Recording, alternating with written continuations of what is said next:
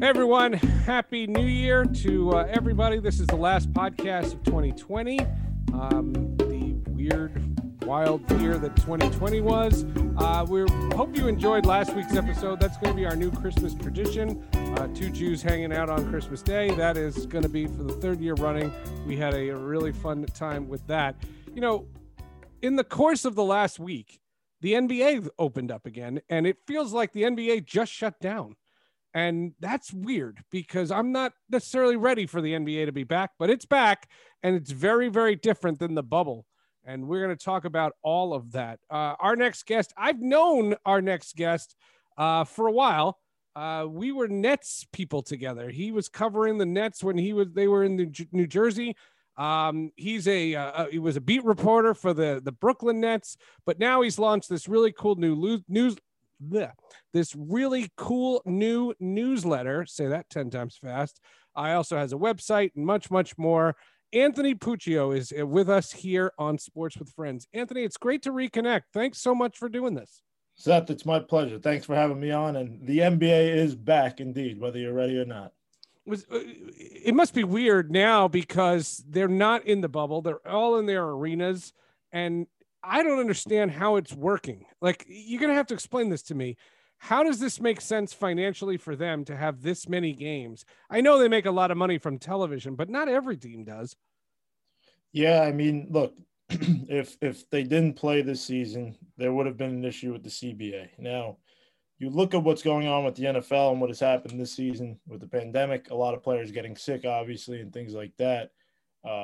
It's obviously alarming for the NBA and for every other sport for that matter that's going to follow that same model where they're not in a bubble and they are, in their respective cities and they're traveling and they're doing this, that, and the other thing. But look, the NBA has placed very strict protocols. James Harden was the first player to get a fine. He got a like 6 hours in. 6 hours in, a guy got positive for COVID. That's wild. Yeah, and that was the first game that was postponed was the Houston Rockets and Oklahoma City Thunder. So, the way I see it is, the NBA, they kind of form a brotherhood the way they did in the bubble. If they all do properly follow protocols, everything should be okay. But I mean, look, we have a long season ahead of us. And I think that's why the NBA did schedule only one half of the season, 36 games, so that they can pivot. They give themselves some room to adjust if games are postponed, like the Thunder and Rockets game. Whereas, again, and I don't like to compare sports because it's a little bit of a different context, but the NFL's had a bit of a hard time finding that contingency plan with postponing events. So I think they've done a good job so far. But, Seth, I mean, we're only 1 week into the season, so we'll have to see how it goes. And to the NFL's defense, they haven't canceled anything. They've gotten all their games in. Yeah, they've postponed them and played them on Tuesdays and Wednesdays and all these random days. But I've been very impressed with the fact that they're actually going to have every team having played 16 games. I didn't think they could pull it off. Well, Seth, I think you should talk to the Broncos fans that the Broncos got screwed. We did a whole podcast. I think episode, I want to say 213, we did a whole thing on the Broncos got screwed. I thought the Cleveland Browns got screwed. They did, There's no reason, if you want to find players and you want to, James Harden's a great example. You find them, that's fine. But don't play games when you're compromising your competition. Right. The Broncos completely got screwed, and so did the Cleveland Browns. Yeah. Yeah. And you don't know how that derails the season, right? I mean, the Browns' whole season essentially depended on that game. Now they're in a must-win situation in this final week. So, right, if they don't make the playoffs, they could argue, could I have at least played on Tuesday and gotten some of those players back? Right. Yeah, I completely agree with you. Tell us about the association. It's a new website, a newsletter. Tell me about it. The association is exciting. It's a newsletter that we come out with 3 p.m. Eastern time. And basically, we touch on the hottest topics of the day. So you're not receiving 800 emails in the morning. You're not receiving an email when you're sleeping or trying to watch the games at night. We're talking everything hoops, original reporting, the hottest news, breaking news. We jump into the history of things. So really what the association is trying to grasp some of that traditional media that we saw from newspapers and kind of bring it to the future a little bit. We know how the media landscape is headed towards digital. People get their highlights and all their latest news from Twitter or a lot of online sources. So, it's kind of a mix between, somewhat of a newspaper-esque type of thing, but also it's in your email, it's online, you have cool graphics, and it's not just one story. You're getting 5, 6, 7, 8 different stories, again, on the hottest topics of the day or whatever the news around the association. This what I like to call the greatest drama in the world, coming out that day. And in addition to all that stuff, I like to say, because it isn't just a newsletter, it's an interactive community. So on Monday and Thursdays, I go live on Twitter, and fans have a chance to, ask their questions and have their voices heard. We go back and forth on live chats and things like that with emailing, Instagram, and Twitter. And, really just trying to take traditional media, bring it to the modern age, and give fans a voice. Translate that NBA Twitter and NBA Twitter world and bring that to life, combine them two and let them clash to make for what's really just, at the end of the day, fun, good NBA content. Well, I mean, my initial reaction is that, this is the kind of forward thinking stuff that journalists have been doing because, print journalism is under attack.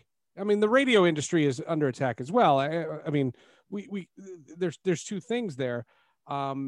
There's this idea, this woe is me mentality, or there's doing what you're doing, which is literally, I'm not going to search around and travel the country and just, I'm not going to rest on my laurels and just hope that some print outlet is going to hire me.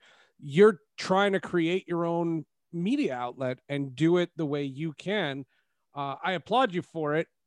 I've seen it. I've seen people have great success with it. I've seen people fail with it. So I'm not going to sit here and blow smoke up you, but the one thing that you recognize is trying to be different in a sport where players say everything. I have a joke about NBA insiders, which is, if you want to know anything that's going on in the NBA, just ask them, because all the players, they're like sieves. Whereas, I come from a baseball background where there's some legitimate journalism going on, because you got to find the right players that'll talk, and it's not as easy. Yeah. The players have their own voices. And I do want to ask you about Kyrie Irving, because I thought he was really obnoxious when he called the media their pawns. Yeah. But the thing that bothers me, I think, is that he's right, is because the media is this conduit. So the idea that a player can embrace something and embrace a new form of media is a great challenge that you have upon you, because these players talk all the time. Yeah. I think, again, with that, it's and kind of bouncing off of your point, it's are we going to dwell and sit in what's not working, or can we adapt and adjust and see what works? And I think that goes for everything in life, right?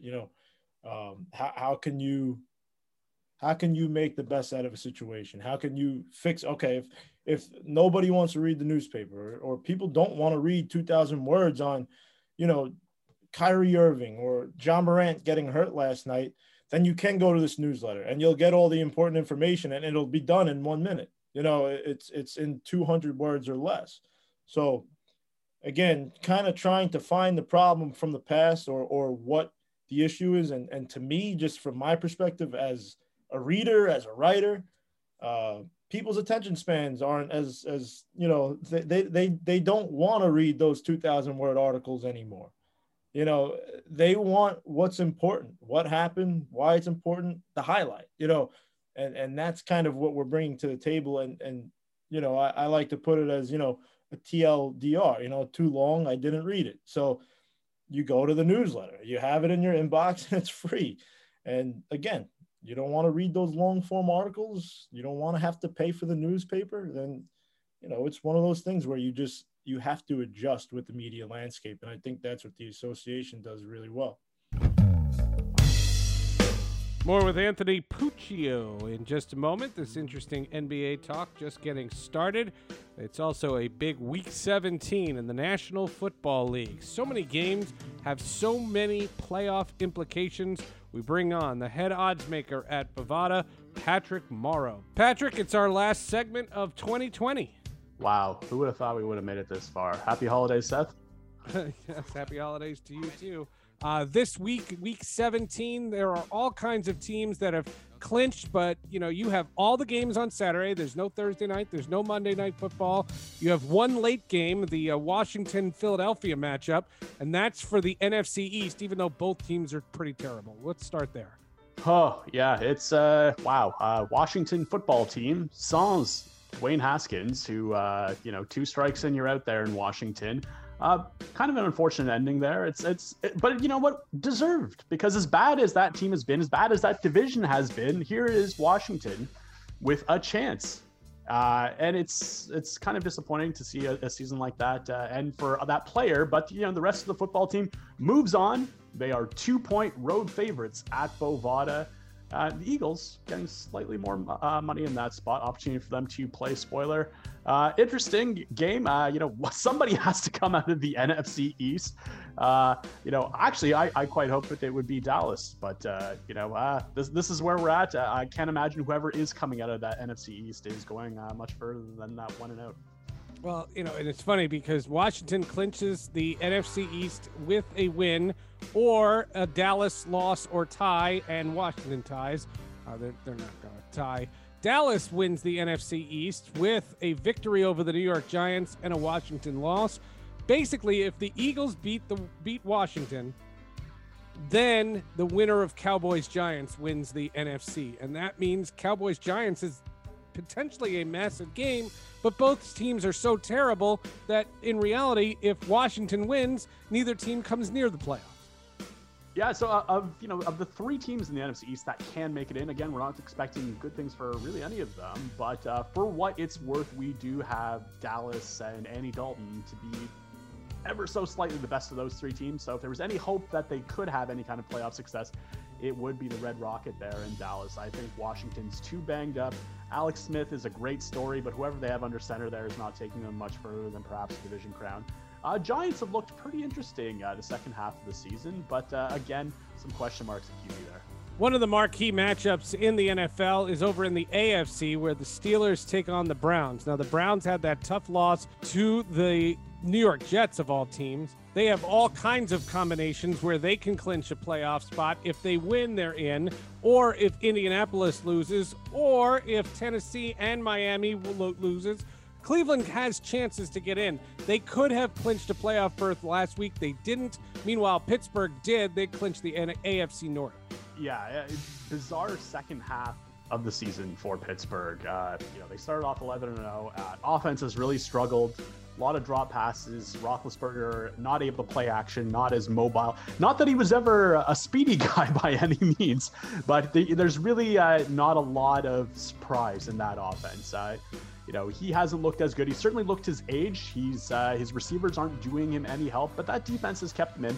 And hey, the good thing about having 11 wins is you can have these growing pains at the end of the season and, still figure it out as you go. Cleveland Browns, really tough scenario for them last week against the Jets. Otherwise, if they're healthy going to that game, playing all their starters on offense, the Jets, that makes me laugh just thinking about the Jets and the fact that they're now on the outside of the Trevor Lawrence sweepstakes. But just a bizarre game, even towards the end with the live betting on that. It reminded me of the Raiders game where I was just, how are the Jets going to lose this? And the Browns kind of look like the historical Browns a little bit, just getting in their own way. Yeah, they had those issues there. Can still make it in with a win over Pittsburgh. But they've got some things to figure out there. I was low on the Browns when the season started. I kind of came around a little bit. I still don't think they're particularly great. I think if they do make it into the playoffs, they are probably not going far, though. Then the Miami Dolphins take on the Buffalo Bills up in Orchard Park. This game, again, this is when it stinks. They're working on trying to get fans into the stadium, but an empty Buffalo, this would have been a massively loud place to play. Miami needs the game. They clinch a playoff berth with a win unless the Ravens lose or Cleveland loses or Indianapolis loses. Basically, they're in. And for Buffalo, they're the AFC East Division champs for the first time since 1995. Yeah, crazy times. The Buffalo Bills are the AFC East champs. The Patriots are going to have a losing record and will be on the outside looking in this year. And you know what? The Bills, again, another team that I was probably down on to start the season. I thought they would take a bit of a step back. They got to the playoffs last year. They had that game against the Texans, but ultimately I didn't think they were going to be that good. I got to say, Stephon Diggs really, really lit up Josh Allen, and the way they play off each other. The way Diggs is able to extend routes in a way that you don't really see from too many other wide receivers in the league. And you've seen the flip side of that, which is how bad that Minnesota Vikings offense has been this year. So as someone who grew up in Toronto, a stone's throw away from the Ralph, it's awesome to see the Bills do as well as they are. For the Dolphins, some question marks there. They really needed to eke one out against the Raiders. I kind of think, looking back at that Raiders-Dolphins game from the Saturday night, boy, did that look a little bit like the end of Jets-Raiders. You had to face mask a QB and somehow get blown coverage on a duck of a Hail Mary just to get into field goal range to win that. I mean, we talked about the Browns looking like the old Browns. Boy, did that look like the old Raiders finding a way to, snatch defeat from the claws of victory. Interesting that Tua got pulled. I think that shows flexibility in Flores, although I really don't know how large of a leash Tua is going to have going forward. He's certainly the QB of the future. But, man, it is curious to see. Again, that's another one of those teams at 66-1 at Bovada. We don't have the Dolphins going very far, or not expecting them to, and they're also currently 3-point underdogs in that game against the Bills. Indianapolis, who can clinch the AFC South with a victory and a Tennessee loss, or they can make the playoffs with a Baltimore loss. They take on lowly Jacksonville, who has clinched the top spot in the NFL draft. Yeah, congratulations to the Jacksonville Jaguars for winning the Trevor Lawrence sweepstake. Our sincere condolences to Trevor Lawrence. But the Indianapolis Colts, they should not have any problems this weekend with the Jaguars, even though the Jaguars could win and still secure that number 1 overall pick. The Colts are 14-point favorites at home at the current updated odds at Bovada, and we're seeing about 50% of the action on both sides. Yeah, Colts are looking pretty good. Man, that was, we talk about live betting a lot and the prominence of how much that has gone from being an afterthought or one of the, sideshows of betting to really making up 50% of the betting handle. And boy, did we, take it on the chin a little bit with that Steelers comeback against the Colts on Sunday. The Colts jumped out to that 3-touchdown lead, and we were able to get the Steelers as high as 10-1 to come back and win that game. And that was tasty for a lot of players. And, maybe that will be the win the Steelers need to kind of get them back on track a little bit. But boy, that was, trying to think of the over-under total age of those two QBs out there, but got to be approaching 80 between the two of them.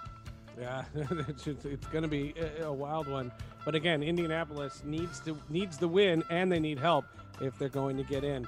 Also, the college football playoff. It's here. It's upon us. There's a bunch of bowl games. We're going to, Bovada had its odds for all of them, but we're going to cover the 2 CFP games, including the Citrus Bowl, top-ranked Alabama, and number 4 seed Notre Dame. This line can't. No offense to Notre Dame, but Alabama's on a different stratosphere. Yeah, and this is, I look at this Notre Dame Alabama game, and I'm thinking if this was EA college, EA NCAA football, I would just hit the super sim on this, and let's move on. I don't think there's going to be much to see. I think it's going to be very reminiscent of the last time Alabama played Notre Dame. The spread's a lot higher, but I think the result's going to be the same. Currently, Alabama is a 20-point favorite in the national semifinal. Who's getting excited about that? But we got to put a line out there, and currently 65% of all bets at Bovada are on the Crimson Tide to absolutely roll Notre Dame in that game. I'm not particularly excited for it. I think Ohio State Clemson will be great, but we've got to find a way to revamp this 14 playoff. I think Coastal Carolina lost against Liberty. A lot of people that defend the playoffs say, well, there you go. It's kind of a bummer that we slogged through this college football season, and we've talked about the problem of amateur athletics with the backdrop of COVID. To see a game like Notre Dame Alabama in the semis, I think we're going to get a great national championship game, but I don't even really want to tune into that one, to be quite honest, Seth. Well, to tell you the truth, there are some that'll debate whether Ohio State should even be in it, and I understand, they just didn't play enough games, but they are in it, and come hell or high water, they're going to be there against Clemson, and I'm sorry, I'm pulling for Clemson in that one, and Alabama Clemson has a chance to be great, but Alabama just looks like they're head over heels above the other schools, and maybe I'm wrong, but that's why you play the games. And Notre Dame's not even actually in this conversation at all if they don't have that game against a Trevor Lawrence-less Clemson team a few months back. So, again, we talked about how COVID has impacted this team. Now, it's not like Notre Dame's going to, turn this into a championship by any means. They will be done after New Year's Day. But it is interesting for all those other teams that are on the outside looking in, whether it was Cincinnati, whether it was Coastal Carolina, whether it was Texas A&M, but Texas A&M got rolled by Alabama. I don't know the best way to solve this when you have a team as good as Alabama. And I'm with you. I'm rooting for Clemson over Alabama as well. Clemson currently a 7.5-point favorite versus Ohio State, and about 80% of the action on Clemson. So there's a lot more backing Clemson than they are in Alabama. Again, that's a pretty big Alabama price. That's Patrick Morrow, the head odds maker at Bovada. You can check out bovada.lv for all the odds on all those bowl games. Now more NBA talk with Anthony Puccio.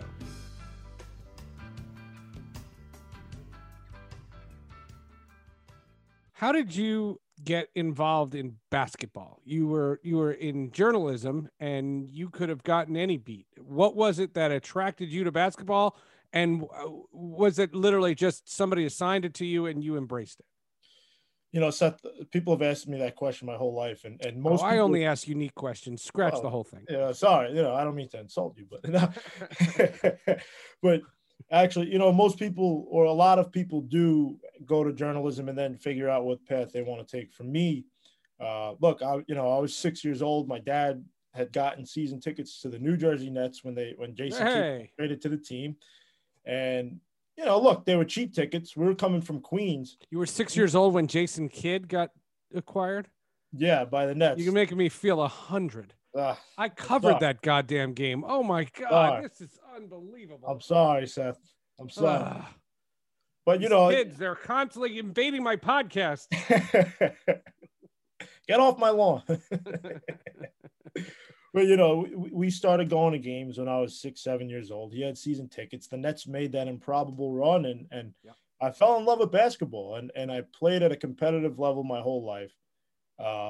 So when I hit high school, I had dealt with some hardships in my life. My dad got sick and couldn't return to work, and, I was losing my house and things like that. So at a very young age, I kind of had to grow up a little earlier. And the one thing I loved in life was basketball. So I said, I love basketball and I watch every game, so I might as well just write about it, So I circled around. I emailed a lot of people, Frank Isola being one of them, and I just asked for advice at a very young age, 15, 16, 17 years old.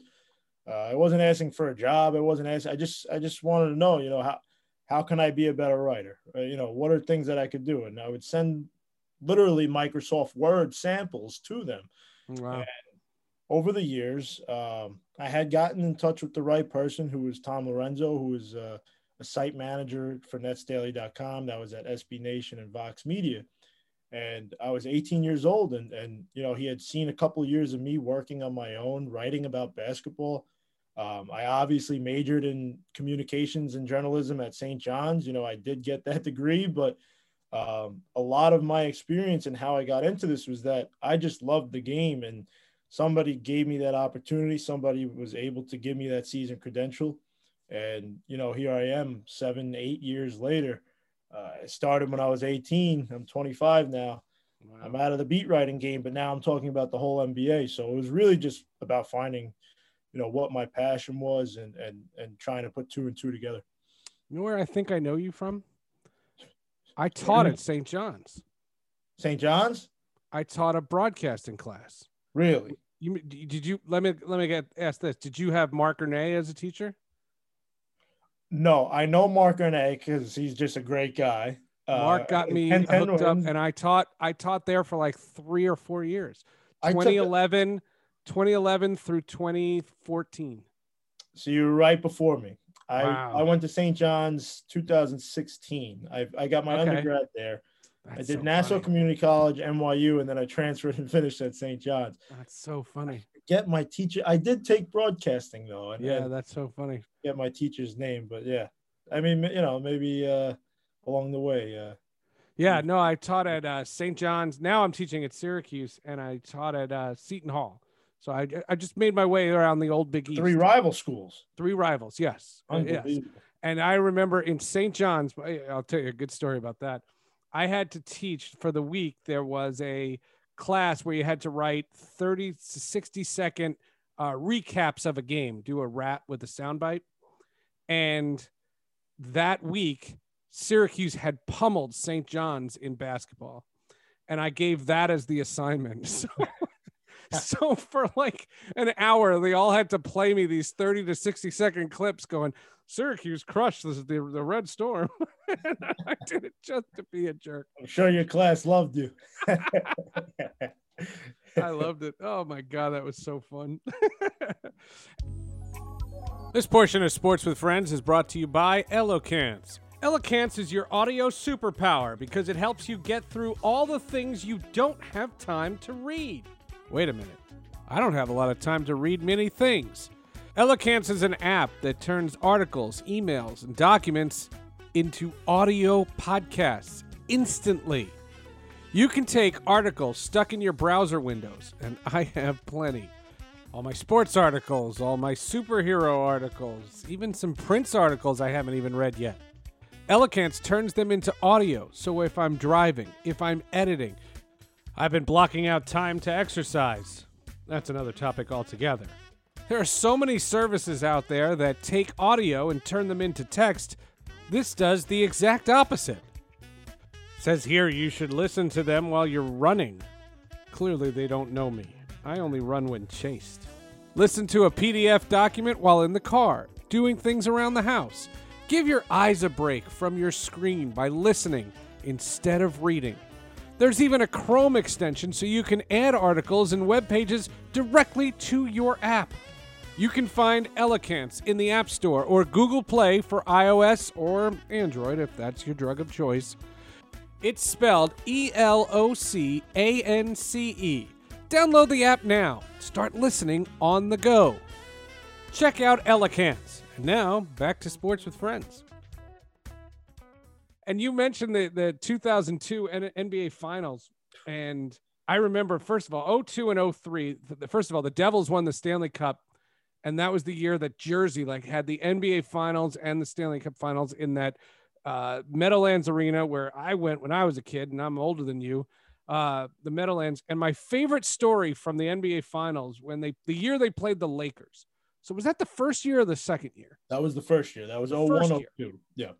So they play in the Lakers, and Fox Sports Radio asked me to go to these games. And I've had a checkered past with the NBA. I used to work for the Seattle Supersonics. And I go to these games, and I'm standing at the tunnel to go into where the club, the locker rooms are, because I'm going to try to get somebody on the Lakers to take my phone and go on a radio show. I'll go on Fox Sports Radio. That was literally the job. And I'm standing outside, and I see this guy standing behind me, and I swear to God, he looks familiar. And I'm like, do I know you? And I go, did you go to Marlboro High School? Like, where do I know you from? Because I'm from Jersey. So, there's a really good chance that I went to high school with somebody. And I'm going through the whole Jewish geography. I'm doing, did you go to Syracuse? I lived in Denver. So did you live in Denver, Seattle, blah, blah, blah, blah. It was so stupid. And I just go, I swear to God, I know you. And he literally goes, I was on Melrose Place. It was Andrew Shue. It was the guy from Melrose Place, and I'm asking him if he's like in my gym class or some stupid thing. I was so mortified. And then the clubhouse, the locker room opens, and we went into the locker room, and it was just so dumb. And that's my takeaway from the NBA final. Like, you remember this as Richard Jefferson and Kenyon Martin and Jason Kidd, and all I remember is I met the guy from Melrose Place and made an ass of myself. So stupid. Hey, at least you found out who it was. You know, the worst feeling in the world is when you think you know somebody and then you just don't figure it out. Well, I always, you never know. And I see all these people like, you know, it was such a random thing. And like, he couldn't have been, like, I didn't think he was famous. I just thought he was a guy I knew. I don't know. It was very, very, very strange. You know, we talked about COVID and basketball. One of the things that I have always wondered about, and one of my biggest criticisms of the NBA has been competition. Recently, there have been 4 straight seasons where going into the season, you knew who was going to be in the finals. It was going to be Cleveland and Golden State. Before then, it was other teams. It's not a surprise that's happened beyond. And my concern is that the NBA doesn't care about its lower half, that it really only cares about 10 teams, and their national games are so important to their success that as long as the TNT doubleheader has 4 quality teams, they could care less about a Portland. I'm just throwing, you know, random teams out, you know, a Portland, Orlando Tuesday night in November. Like, they don't care about those things. And what I've wondered, because in the bubble, I was very impressed with the balance. You know, you had Miami and you had Denver make a run, and like there were these other teams that could do it. Do you think the NBA is conscious of that? Do you think the NBA doesn't care about the bad teams? You know, Seth, if you asked me a couple of years ago, I think that maybe I would agree a little bit more with you. But I think last year, and even to your point about the bubble, you know, we saw the trickle effect. It seemed like there was a huge restructure in the NBA, and it started with breaking up these big 3 teams. Like, we've seen them throughout history, and you could pick apart, you know, big 3 in Chicago or whatever it might be. But really, from what I remember, the first time I saw a team get organized and put these guys together was Boston in 2007, I believe, when it was Paul Pierce, Kevin Garnett, Ray Allen, Rajon Rondo. So I think for that time, up until the Golden State Warriors, you had these super teams. And I think Adam Silver and the NBA saw that and said, we need to create at least a little bit more parity. Obviously, 1 through 30 is not going to be great. But I think at the very least, there has been a conscious effort to spread out some of that talent, because you saw Kevin Durant go to Brooklyn, and you saw Kyrie Irving leave Boston and go to Brooklyn. And suddenly you have a team in the Nets that is now considered one of the top teams. You look at a team like the Milwaukee Bucks. They have Giannis Antetokounmpo and Chris Middleton as the point I'm trying to make is a lot of these teams seem like you really need 2 superstars now, as opposed to 3 or 4 or 5. You know, those Cleveland teams, those Los Angeles teams, those Miami Golden Heat. State team. Yeah, that Miami Heat team. You know, with Dwayne Wade and Bosh and LeBron. You don't really see that now. I mean, you look at the top teams in the Eastern Conference alone. Again, the Nets, it's KD and Kyrie. And the Bucks, Giannis and Middleton. With the Celtics, Jaylen Brown and Kemba Walker or Jason Tatum. You know, what about Philly?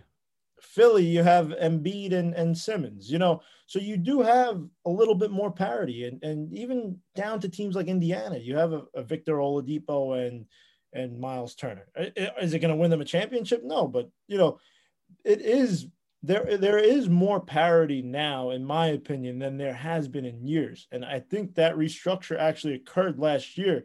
This year was that so many guys were getting hurt last year. Even the Warriors, you know, the dynasty might be over, but they had a good team with Steph Curry and Klay Thompson.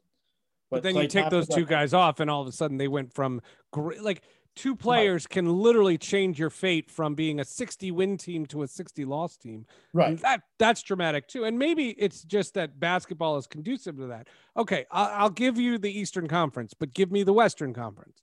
It's the Clippers and the Lakers. And literally, is there another team like to me, if you're betting, and if you're betting, and if you do, go to Bovada Sportsbook. They sponsored the podcast. Hold on, don't say anything.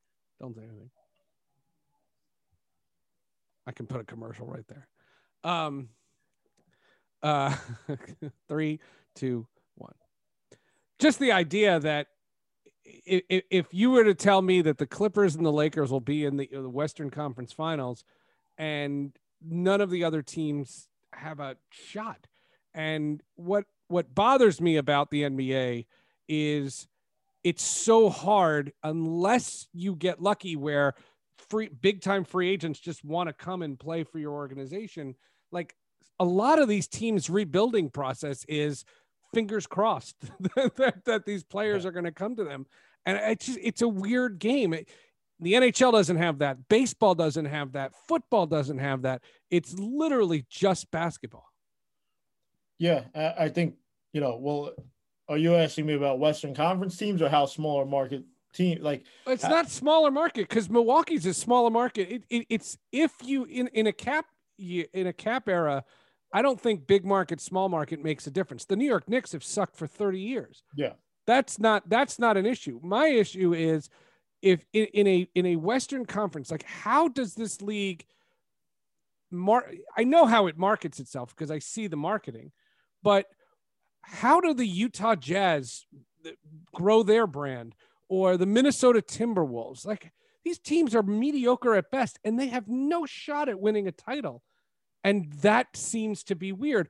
I'll use a college example. My alma mater, Syracuse, when they were in the Big East, every third year they could win the Big East. They're never winning the ACC. They're not going to be better than Duke or Carolina ever. So, and because of that, their recruiting has suffered because they're not the sexy team anymore. Yeah. It just seems like in the NBA,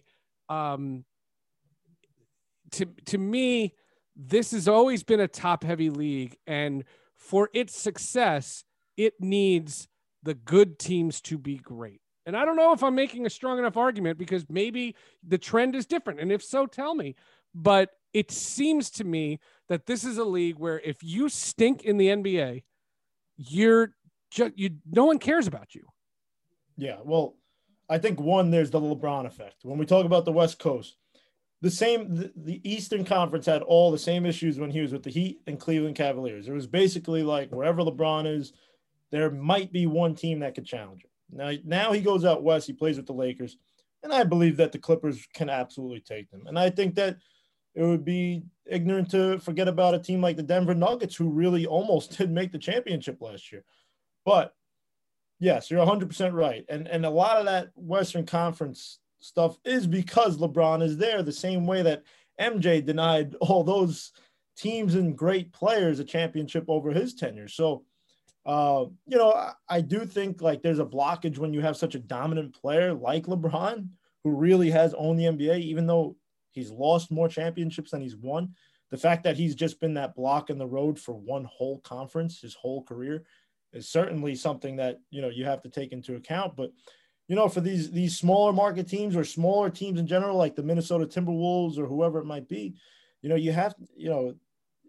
almost have to be a bad team, tank, or get that draft pick and either you stockpile those assets, you trade them, or you stockpile them, you develop them, and you hope that they actually do blossom into something good. But the rebuilding process in the NBA really is a much longer one than any other sport. I mean, it's hard to see a team full of rookies or second-year players come out of nowhere and make a serious run at the chip. The LeBron impact has been so unique. He is such a maligned figure for being what I think is such a shrewd, smart guy. I have been so impressed with everything he's done. My favorite thing my favorite thing is the Teen Titans thing, which I'll tell you in a second. But my favorite thing that he did is when Laura Ingraham told him to shut up and dribble, and he came out with that documentary about the NBA and its history of activism. And I was like, oh my God, that's great. And that barbershop show that he has is fantastic. Yeah. And well, just what's your take on just the impact of LeBron on the legacy of the NBA in this era of having covered him? And then I'll tell you my Teen Titans story that every loyal listeners of the podcast have heard me tell the story 7,000 times, but I don't care. It's too funny.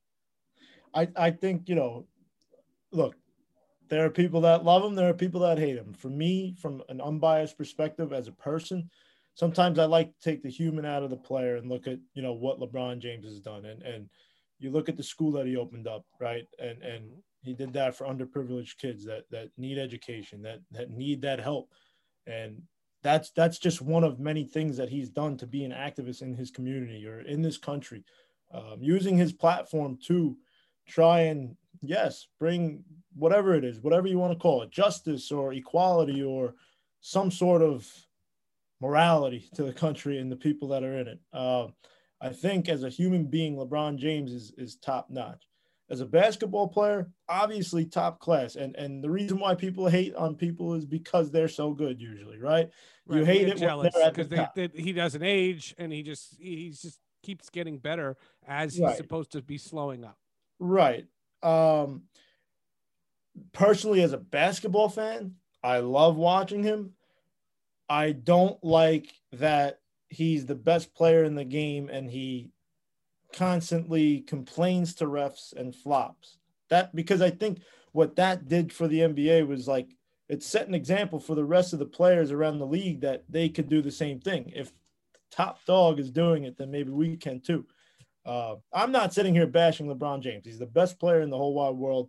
Everybody loves to watch him. I love to watch him, but and it's obvious the trickle effect that he's had on the league. There's just, if I had to nitpick anything, it's just that it's not appealing to me when you see the best player in the world complaining after every single call. Like, I watched the first game this season very closely, and that LeBron James was tired. They only had 71 days off in between, the shortest offseason in NBA history. Crazy. And he didn't run really hard at all until there was a bad call. That was the hardest that he ran all game, was at the ref. Him. Right. Yeah, he ran right at the ref, and I was like, that was the fastest that LeBron has moved all day. So, look, that's just me nitpicking, but what he's done for the game is really very much like an MJ impact, but even more so in the sense that he's used his platform to make a documentary, like you mentioned, to open a school for underprivileged kids, to do all these things that really do not only for just basketball fans, but for just the average American and person in general, to hopefully, use him as a role model. And a lot of kids didn't have that growing up. And when you look at LeBron James, he is a great role model, both on and off the court. He's fascinating. My favorite LeBron James story, and there's already people fast forwarding the next 4 minutes of this podcast. I don't care. It was the year before the Cavs won the title. I think it was the first time they played the Warriors in the finals. The Warriors won, but they didn't sweep them. The Cavs won a game, and I don't remember which game it was because I heard about this story after the fact. But LeBron James tweeted that he was celebrating tonight's victory with a little mini marathon of Teen Titans Go, the cartoon. And I'm a superhero nut. I host a podcast called The Hall of Justice. And the creators of Teen Titans Go apparently followed him on Twitter, and they were so shocked to see the tweet. They wrote him right back and were like, "You watch our show? Like, do you want to be in it? We'll write you into the storyline." And he was like, "Set it up, man." And I guess he DM'd them or something, and he did it. And I have 2 young girls. Now they're 12 and 9, but this was good 6 years ago. So they were really young. And LeBron James was in this episode where the Teen Titans go to a camp that LeBron James is appearing at, and there's a mystery, and some crime happens, and LeBron James, there's 2 rules in the Teen Titans world, is that LeBron James has to dribble the basketball at all times, because if not, it would be traveling. And secondly, he has to say the words dribble, dribble, dribble, dribble, dribble, dribble, dribble. And he says it every time he walks. He goes, let's go to the shed. Dribble, dribble, dribble, dribble, dribble. And he did it. And my little ones thought it was the funniest thing in the world. Now, that stuck with them. And if I go up to them right now and I say, who's your favorite basketball player? They will say LeBron James. They've never seen him play basketball. Yeah. They don't know about the barbershop. They don't know about shut up and dribble. They don't know anything. They know that. So I have said it's my personal goal. And it's funny because I started saying it right before the pandemic that when the Lakers come to the New York area, I want to go into the Lakers locker room and I want to have him on this, not this podcast, but the other podcast. And I won't ask him anything about basketball. I just want him to tell that story. Yeah. And I think it would be hysterical. And you know what?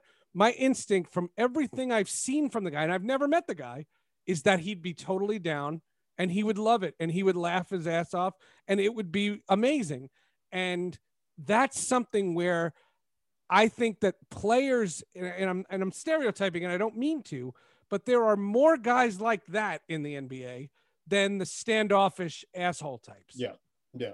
And even my own story with LeBron, Sure. as I mentioned earlier in the podcast, I started when I was 18 years old. I was by far the youngest guy in that media room and in that locker room. And I remember when the Lakers, it was the Cavaliers at the time. Cavaliers, right. They had come to Brooklyn, and that was when Jay-Z had handed out the I Can't Breathe shirts. Now everybody and their mother was trying to get that picture of LeBron with that shirt on, a clean picture. So I'll never forget LeBron James warming up, coming up to me. He didn't say anything, but it was understood what he was doing. I was, again, by far the youngest looking, the youngest there. I was this little kid. I was this freshman in college. And he came right up to me, stretched like as if he was taking his warm-up off, and let me get the cleanest picture. And I'll never forget, because I was featured on NESN, ESPN, like all these big outlets in it. And for me at the time, that was it, man. Like, it was like, I did it tonight. Like I finally, I broke through, and it was like kind of a solid from LeBron. And even, somebody that I know, a good friend of mine who is an independent photographer who takes great pictures, this guy, Gemini Keys. He's an independent. He was kind of on the same boat, was on his own and didn't have a publication to work for or wasn't making any money. And LeBron James actually told everybody and all the photographers to get out of the way because I want him to take my pictures. So for all the pregame, and maybe for the other photographers, it wasn't the greatest day, but for that one independent photographer who I'm good friends with, who I know really worked hard for it, and LeBron would see him work hard for it. It made his whole day. I see him still posting pictures about it. Post that picture. Yeah. Yeah. And it's just, like little things like that he does that you might not think, or people might not really get to see because they're not on the ground level. They're fans and they're judging based off of this. But from a personal perspective, I was a kid. He did the right thing. I saw him do right by my friend. Cool. And it's just these are the type of stories that people should hear, because you're right. Not everybody in the NBA is some standoffish jerks. Like there's more good guys than there are jerks. Yeah, Seth. A lot of them remember where they come from. And a lot of it isn't easy. So they know what it's like. And I think one of my favorite things was always having open conversations with the players about my life as well, because if there were a struggle or anything, they could empathize, and the best came Makes out. you a great reporter. Yep. No, kudos to you for doing that. It makes you a great reporter. Before we wrap this up, and I don't want to end on this note, but Kyrie Irving, does he really think the earth is flat? Is that true? No, I don't think so. And why do people in Boston and Cleveland hate him so much? And why was he so rude to the media? I don't have a stake in the game. I could give a crap about him. I don't like it when people take shots at the media. And so, Noah Syndergaard blocks me on Twitter, and good for him. And I consider it a badge of honor. But what about this Kyrie Irving, and why did he not want to talk to the media, and why was he such a clown about it? Look, I think Kyrie is very, very scrutinized, and his quotes do get taken out of context, like a lot of other NBA players. There seems like a lot of the Boston media, Cleveland media, yeah, but and the Knicks and New York media too kind of attack him because he didn't pick the Knicks, he picked the Nets. It seemed like since he joined the Nets, left Boston, and didn't choose the Knicks, it just seemed like everybody was kind of attacking him for no reason. And I think he got very, very flustered. And the thing with Kyrie is that, yeah, like every other human being, he has bad days and he has good days. The only problem is that it was happening way too often. You know, for me last year covering him, one day he would be all smiles and the next you weren't exactly sure what you were going to get out of him. With everything that's going on right now, Seth, the way I look at it is like, I'm not one to tell another man what he should or shouldn't do. If he doesn't want to talk to the media, that's fine. He could put his money where his mouth is. He could pay all the fines that he wants. That's up to him. But to come out and call the media pawns for misconstruing a quote. So he put out a statement through a spokesperson during media week instead of talking to the media. And it was because it was related to an incident in October when he went on Kevin Durant's podcast and said that for the first time in his career, he feels like that he has a player on his team that could actually hit the big shot, which is an indirect jab at LeBron. That's a shot, right? And that's right. He brings this on himself. Right. So he comes out and his last tweet is, you know, I can't believe the media is turning brother against brother, this, that, and the other thing. But no, LeBron James comes out a week before media availability and training camp and says, I was hurt. Like that hurt. Like I was playing in the championship. I read that quote. LeBron James said, I told my PR person, get me the damn transcript because I need to read that. So the point that I'm trying to make here is that, yes, can things get misconstrued? Absolutely. But is everything the media's fault? No. To call them pawns is completely out of line.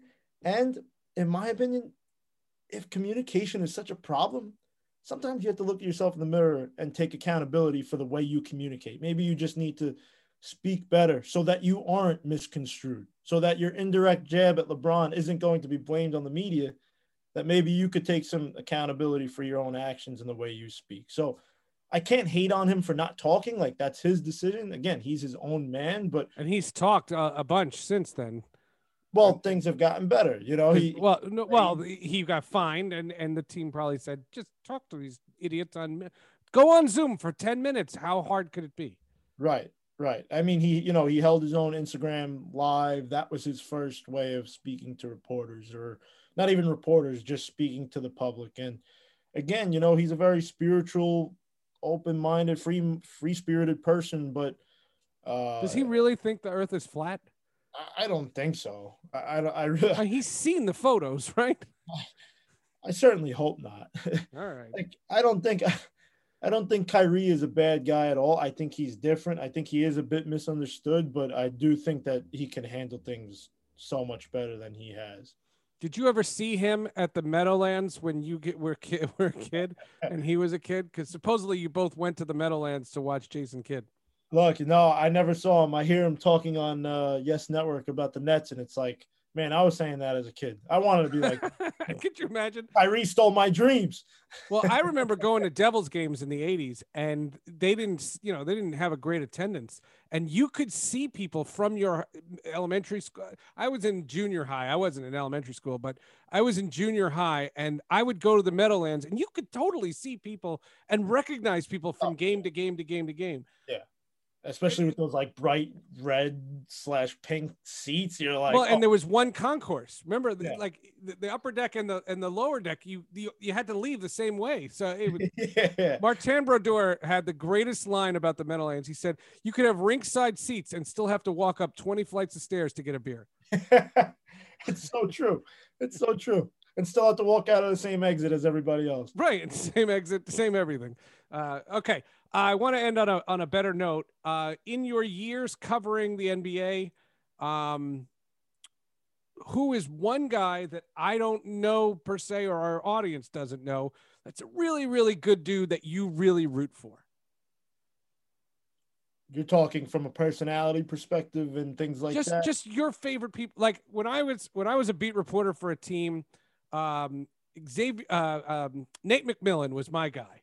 Dwayne Casey, these are coaches. They weren't players, but Dwayne Casey was my guy. I went to a James Brown concert with Dwayne Casey, and I had a blast, and it was so much fun. I'm trying to think of Vin Baker was a good guy. I like Vin Baker. I know I never went to the strip clubs with him. What's one guy that you were like, he was your go-to? He was a guy that every day he knew you knew him, and you had a great relationship. And it doesn't have to be the best player on the team. It's just a player that you root for. Somebody that when I hear it, I'm going to now root for this guy. Yeah, there are a lot that I would like to name. I want to shout out D'Angelo Russell. He's somebody that, I kind of felt like as I was getting better at, so was he, and him and I had a really good relationship. And one day, D'Angelo saw me and I had posted something on Twitter about my dad.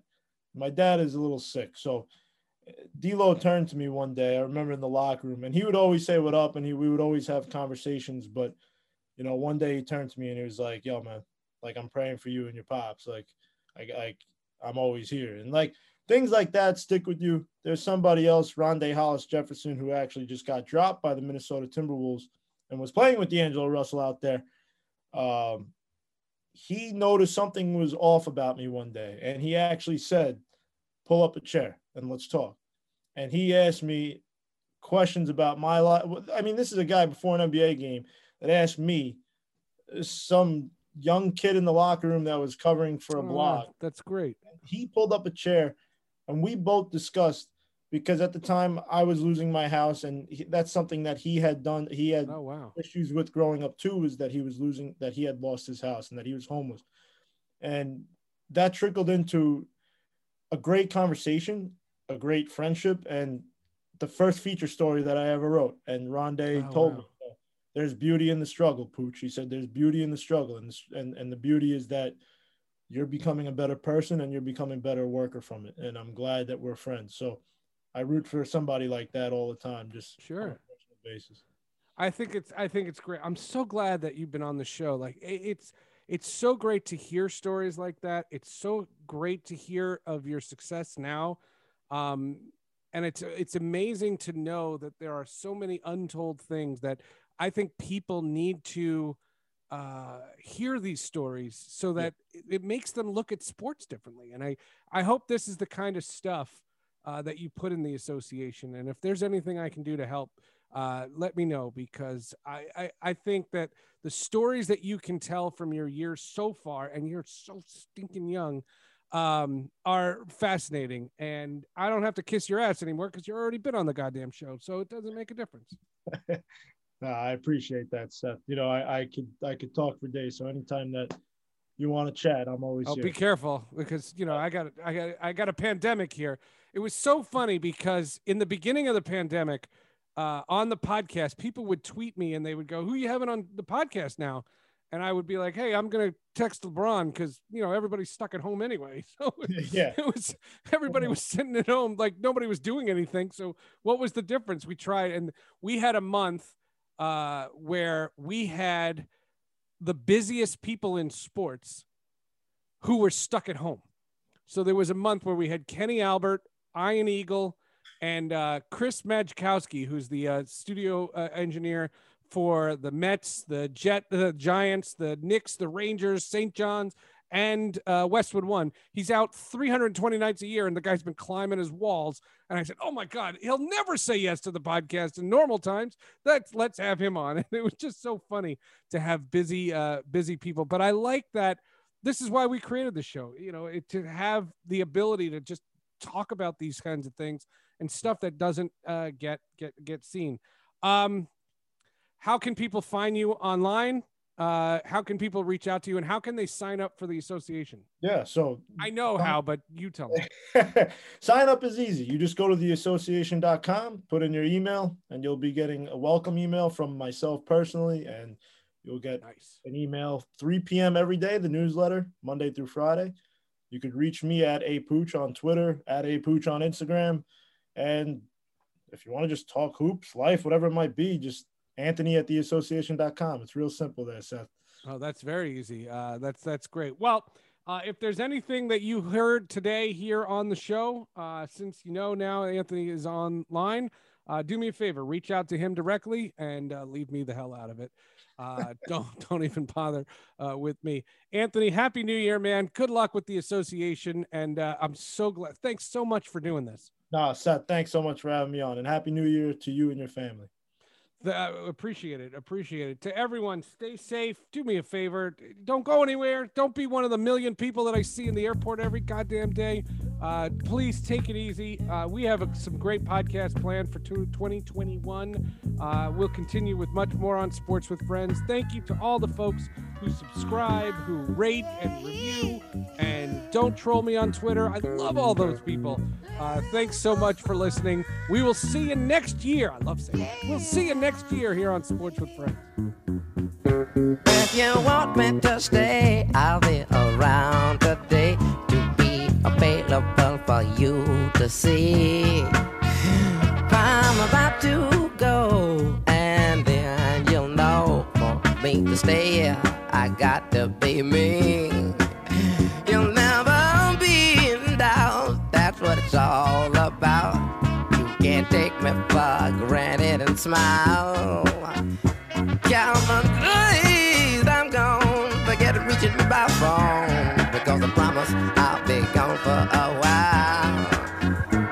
When you see me again, I hope that you have been